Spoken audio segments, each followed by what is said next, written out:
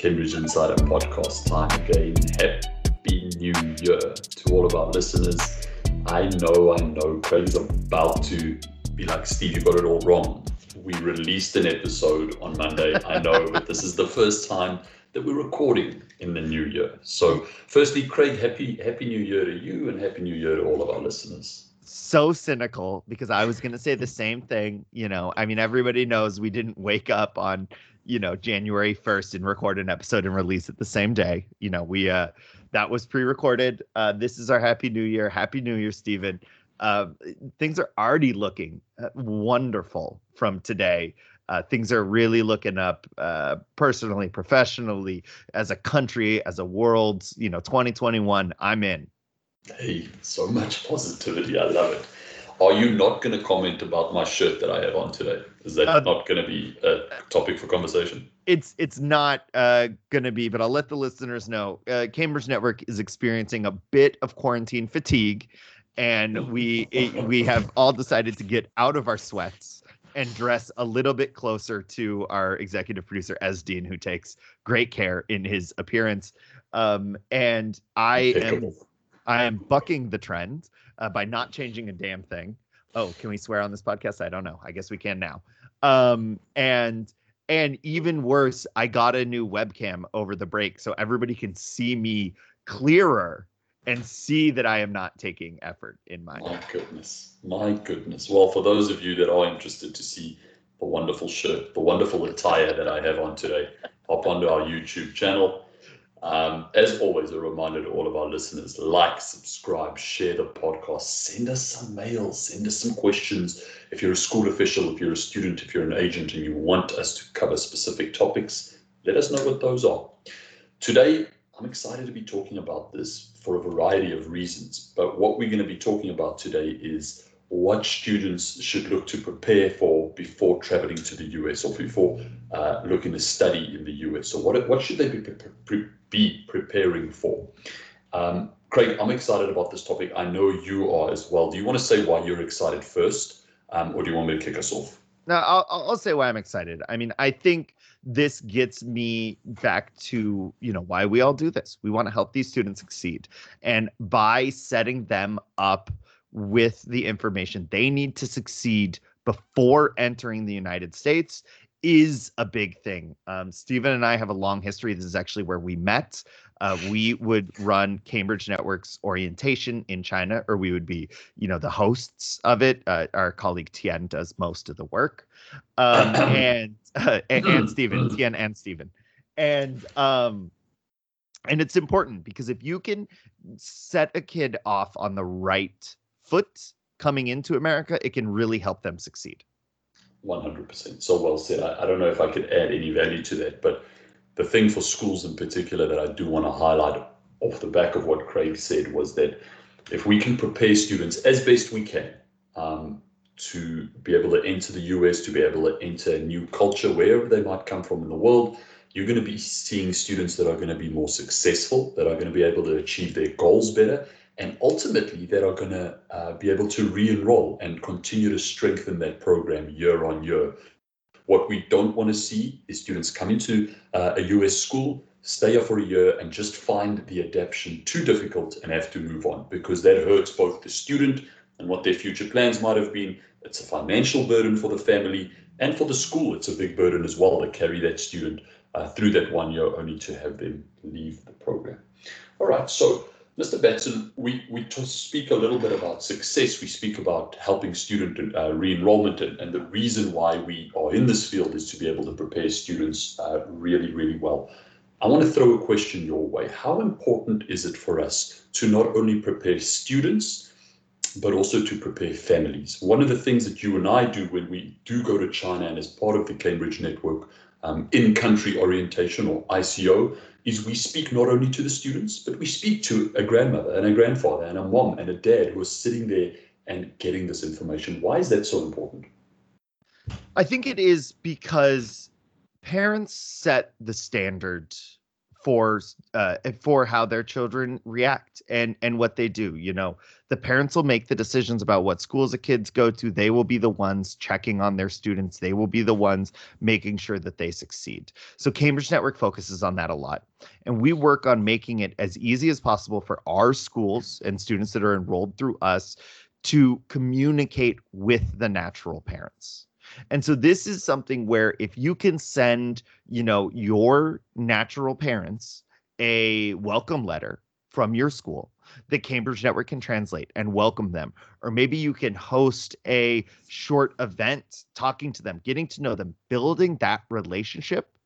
Then you are not only going to be building promoters within your own school, you're also going to be making it so when their son or daughter says, hey, I'm thinking about transferring to this new school, that they will say, oh, well, I don't know. I mean, the school's always been good to me, instead of saying, I don't know, the school's never talked to me about anything. The only people that I know is Cambridge Network. And as long as we're through them, I feel fine. So making sure that they have positive associations with your school would not only help your parents stay engaged, but also let them know that you are working for their son or daughter. Yeah, well said. I think helping them stay engaged is so important. We must always realize and remember that we are dealing with teenagers. We've all been teenagers. Inevitably, we will get up to a little mischief. We'll do things, maybe not exactly as expected. And I know Craig and executive producer Dean and myself have been in these conversations often. But if you're sitting in a conversation with a student who's maybe misstepped and hasn't behaved themselves or academically isn't doing well, usually that student will, look to sort of find a gap somewhere. So, he has the school that, that's sort of a guiding force in his life. He has the Cambridge Network and our local staff, our SDMs that are the guiding force. And then he has his parents as well. And if all three of those parties unanimously agree that a student needs to, improve his behavior or do certain things academically, that conversation is just so much easier. Whereas, if we're saying something, the school is saying something, but the parents are disagreeing, that conversation oftentimes doesn't work out the way that the school or us as Cambridge Network, wanted it to. Well, and this is part of something that we've been talking about for a while, and we're I'm done talking about resilience. We're back. We're in the build back better stage of the year, and what it is schools have great communications for their domestic parents. I've seen what our network schools do for domestic natural parents, for open houses and report cards and everything. And if we need to start treating our international students like we treat our domestic students, and I know there's different challenges and it requires more work to do, but that is something are we hosting things for international parents, even if we only get one or two? Maybe it's worth it. Can we record something? Can we send it to them in their native language? If we want to build these programs, we need to work on building these programs. The market is very competitive and parents are the decision makers, and a happy parent leads to more students. 100%. And as you rightfully said earlier on, parents are often talking to other parents who have students that want to come to the US. Make sure that your school is in the right, is spoken about in the right light when it comes to parents talking about great schools. So I know that, Craig, a lot of our schools in the US do their own orientations as well. Now, just to clarify, Cambridge does an initial orientation in the home country of the student. So as an example, we travel to China, we do a weekend event with students where we walk them through a variety of topics, which we will discuss shortly.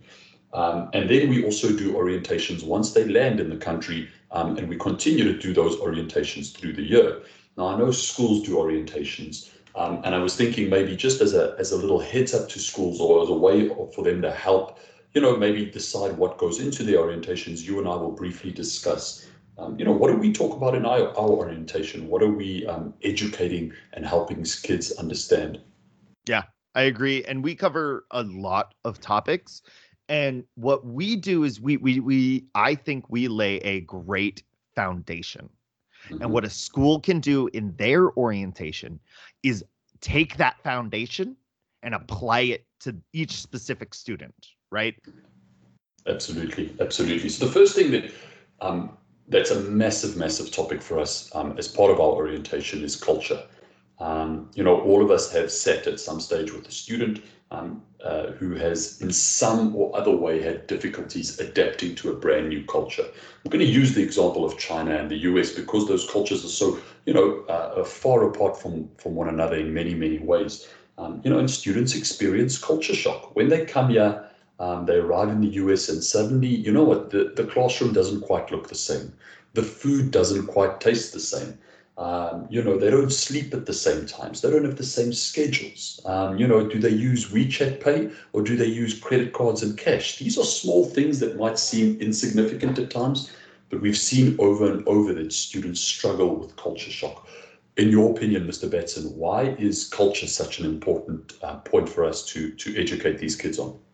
So this is important because one of the things that I hear when a student's asking to transfer is, oh, I don't feel, supported. Oh, I don't have any friends. Oh, it doesn't feel good, emotional, but really just feeling lonely issues. And culture is something that is a struggle and can bridge that gap. And if you hit it with them right away, it will give them time to deal with culture shock and not, be stuck in a dip. I mean, we talk about the double dip of culture shock. You get the initial excitement, then you get the culture shock dip and depression, then you go back up a little bit. Oh, things are going better. And then, Christmas hits and you got school break and everybody gets really sad. And then, oh, it starts to tick back up after that. But by the time you're in that double dip, it's December and the kids telling their parents, oh, I want to go home or I want to transfer because this school I don't have any friends here. And so if you can help avoid that by making them adjust early and supporting them and introducing them to clubs and introducing them to friends and maybe having a buddy system or something that you can do at your school to stop that in its tracks early, I think that's fantastic. I know too many international students when I ask who's your best friend and they say, oh, I thought I was going to have an American friend, but all my friends are Chinese. And it's like, can we do something in an orientation to stop that?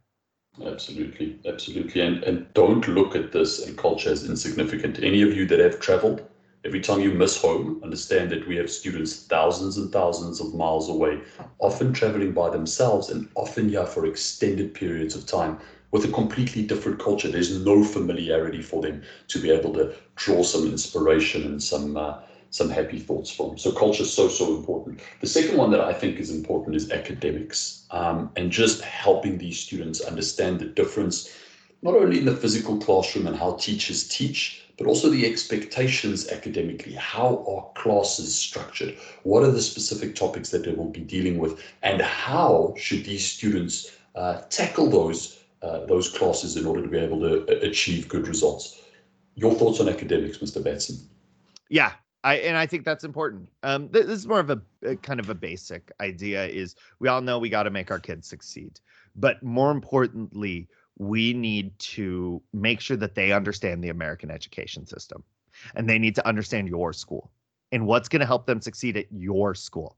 Not at every school. Stephen and I can't talk about every school in the United States in our orientation. But how are they going to succeed? What resources does your school have about that can help international students? Something I'm talking about with a lot of my schools is if we're charging more than domestic tuition, which we shouldn't be, but if we are for international students, what extra resources are these students getting to show that they are paying more and that they are worth it? And so highlighting your school's resources, introducing students specifically to a counselor, hey, my door is open all the time. Let's schedule a monthly meeting. Starting that off right away is fantastic. One of the things that my top schools are doing is they are introducing kids to college counselors freshman year, because that's something that Chinese students are absolutely interested in that maybe a domestic student was. I mean, I think I loved my high school, but I don't think I met with my college counselor until maybe my, third trimester of junior year. An international student is paying a premium and they want to meet with somebody every year. And I think we have the resources to do that, but a domestic student would have to reach out for that, whereas we need to introduce our international students to that. Absolutely. It might be, a college counselor or an academic advisor might be a foreign concept to some of these kids. Understand that and remember that and use that with the type of orientation that you are giving them. Off the back of academics, college, we often speak about college when Craig and I do travel abroad and give these orientations. One of the favorite presentations that we give, parents are taking photos, kids are swinging from the rafters and cheering Craig on as he gives the presentation about college. They want to know, kids want to know. The parents pay, again, as Craig said, they pay a premium to come to your school with many times the ultimate goal of getting into a good college. How do they get into a good college? Introducing those concepts to them early on, making sure they understand what needs to be done, often from the ninth or the 10th grade, to be able to achieve success at a college level. Mr. Batson, anything you want to say about college? I know you're the college expert when it comes to presenting when we travel. Yeah, my guy from Tufts University, he's the real college expert. That's an inside joke. College, I think it's important. That's the ultimate goal in these things, and making sure that students understand the resources that are at their hands. What's the disposal term? Disposal. Yeah, there you go. And that's important. Can you get an alumni on the video call and say, hey, this is, I get that, we're in China and we think we need to, get all A's, but actually what you need to do is get, all A's and join 3 sports clubs and stuff, and it's going to make your life better. Can you get alumni involved to be messengers of trust to these students? Yeah. And sometimes international student alumni are the greatest carriers of that message. There are 100% college myths that do the rounds in China about what you need to do to get into certain colleges. And those are most of the time completely false. So educating your students and helping take a little bit of the pressure off them by educating them on what is required for them to get into a good college. And we bring in graduates for our international orientation in China. It's big. And I talk about this a lot with our school officials is, listen, I know I'm an expert. Steven's an expert. Our admissions officials are experts. A teenager doesn't care. A teenager cares about what other teenagers say. Let's teach them that way. Yeah. The round of applause that goes around when the teenagers talk versus when Craig and I say a few things. I can give 8 hours of beautiful information. A teenager says one thing and oh my God, he's so smart and funny. All right. The final one that I quickly just want to add into the conversation is US residential life. One of the big focuses that we put in from a Cambridge side, and often a place where we see students falter and struggle with, is US residential life. Whether they're living in a dorm, whether they're living with a host family, that's the place where often some of these struggles that they have, both emotionally, socially, adapting to a new culture, gets brought out. And, that's often one of the reasons why students want to return back home and are not happy and successful in this country, is because they do not enjoy, they do not feel comfortable where they stay. How important is talking to them about their living situation? Absolutely major. Listen, this is why a lot of our schools work with Cambridge Network, is to provide the top tier support in the residential life. And we do so much for students. We do as much as we can. But having more people involved, asking them about it, is not going to hurt. Making sure that that you care about their hosts, and their hosts are invited to school community events, and it's not just a hotel with mediocre warm food. That's something that we can all do. Are you referring potential hosts to the Cambridge Network so that we can keep them engaged in the school community? It is absolutely paramount. And it's often so much about just aligning those expectations, both from a host side or a dorm coordinator side and a student side. What are the expectations? How do we meet in the middle to create harmony? Because ultimately, that's what we really want for these kids. If they're going to feel safe, secure, happy where they're living, chances are they're going to have a better chance of succeeding academically, socially, emotionally at school. Great conversation, buddy. Enjoyed it. Anything else you want to add here? Absolutely. I actually prepared something. I'm usually so on the back foot at this point. It's 2021 now, but we still have to deal with the lingering effects of 2020. So can we be doing this year specifically, uniquely, to talk about during orientations? And things that I are interested in is making sure that you're talking with students about why it's safe to come to your school and do in-person classes, or what you're doing uniquely. And then making sure that maybe it's important to invite students that enrolled in fall 2020 that might be just now showing up in spring 2021 to your orientations, and making sure that they are involved, because even though they've been enrolled and they're not technically a new student, they are, for all intents and purposes, a new student, even if they're still digital, making sure that they feel welcomed to your school. Absolutely. Just one final reminder. Remember that many in China, as an example, might think that, the way in which the US is handling the coronavirus and some of the safety measures might not be on point. So part of your responsibility as a school is to explain some of these processes and procedures as part of your orientation for any student that wants to come here. It's going to make them feel safe and secure. Mr. Batson, Happy New Year. It's been a good first kick-off of 2021 podcast. I love it. We're back. We're here. I took 2 weeks off. I feel so good. I'm excited to be here. Thank you, everybody, for listening. Reach out, send us an email, anchor.fm/Cambridge Network. Send us your questions. Still working on that mailbag episode. Anytime anybody's ready, let's do it. Absolutely. To all of our listeners, as always, thank you very much. And we will catch you around the corner at the next episode of the Cambridge Insider Podcast.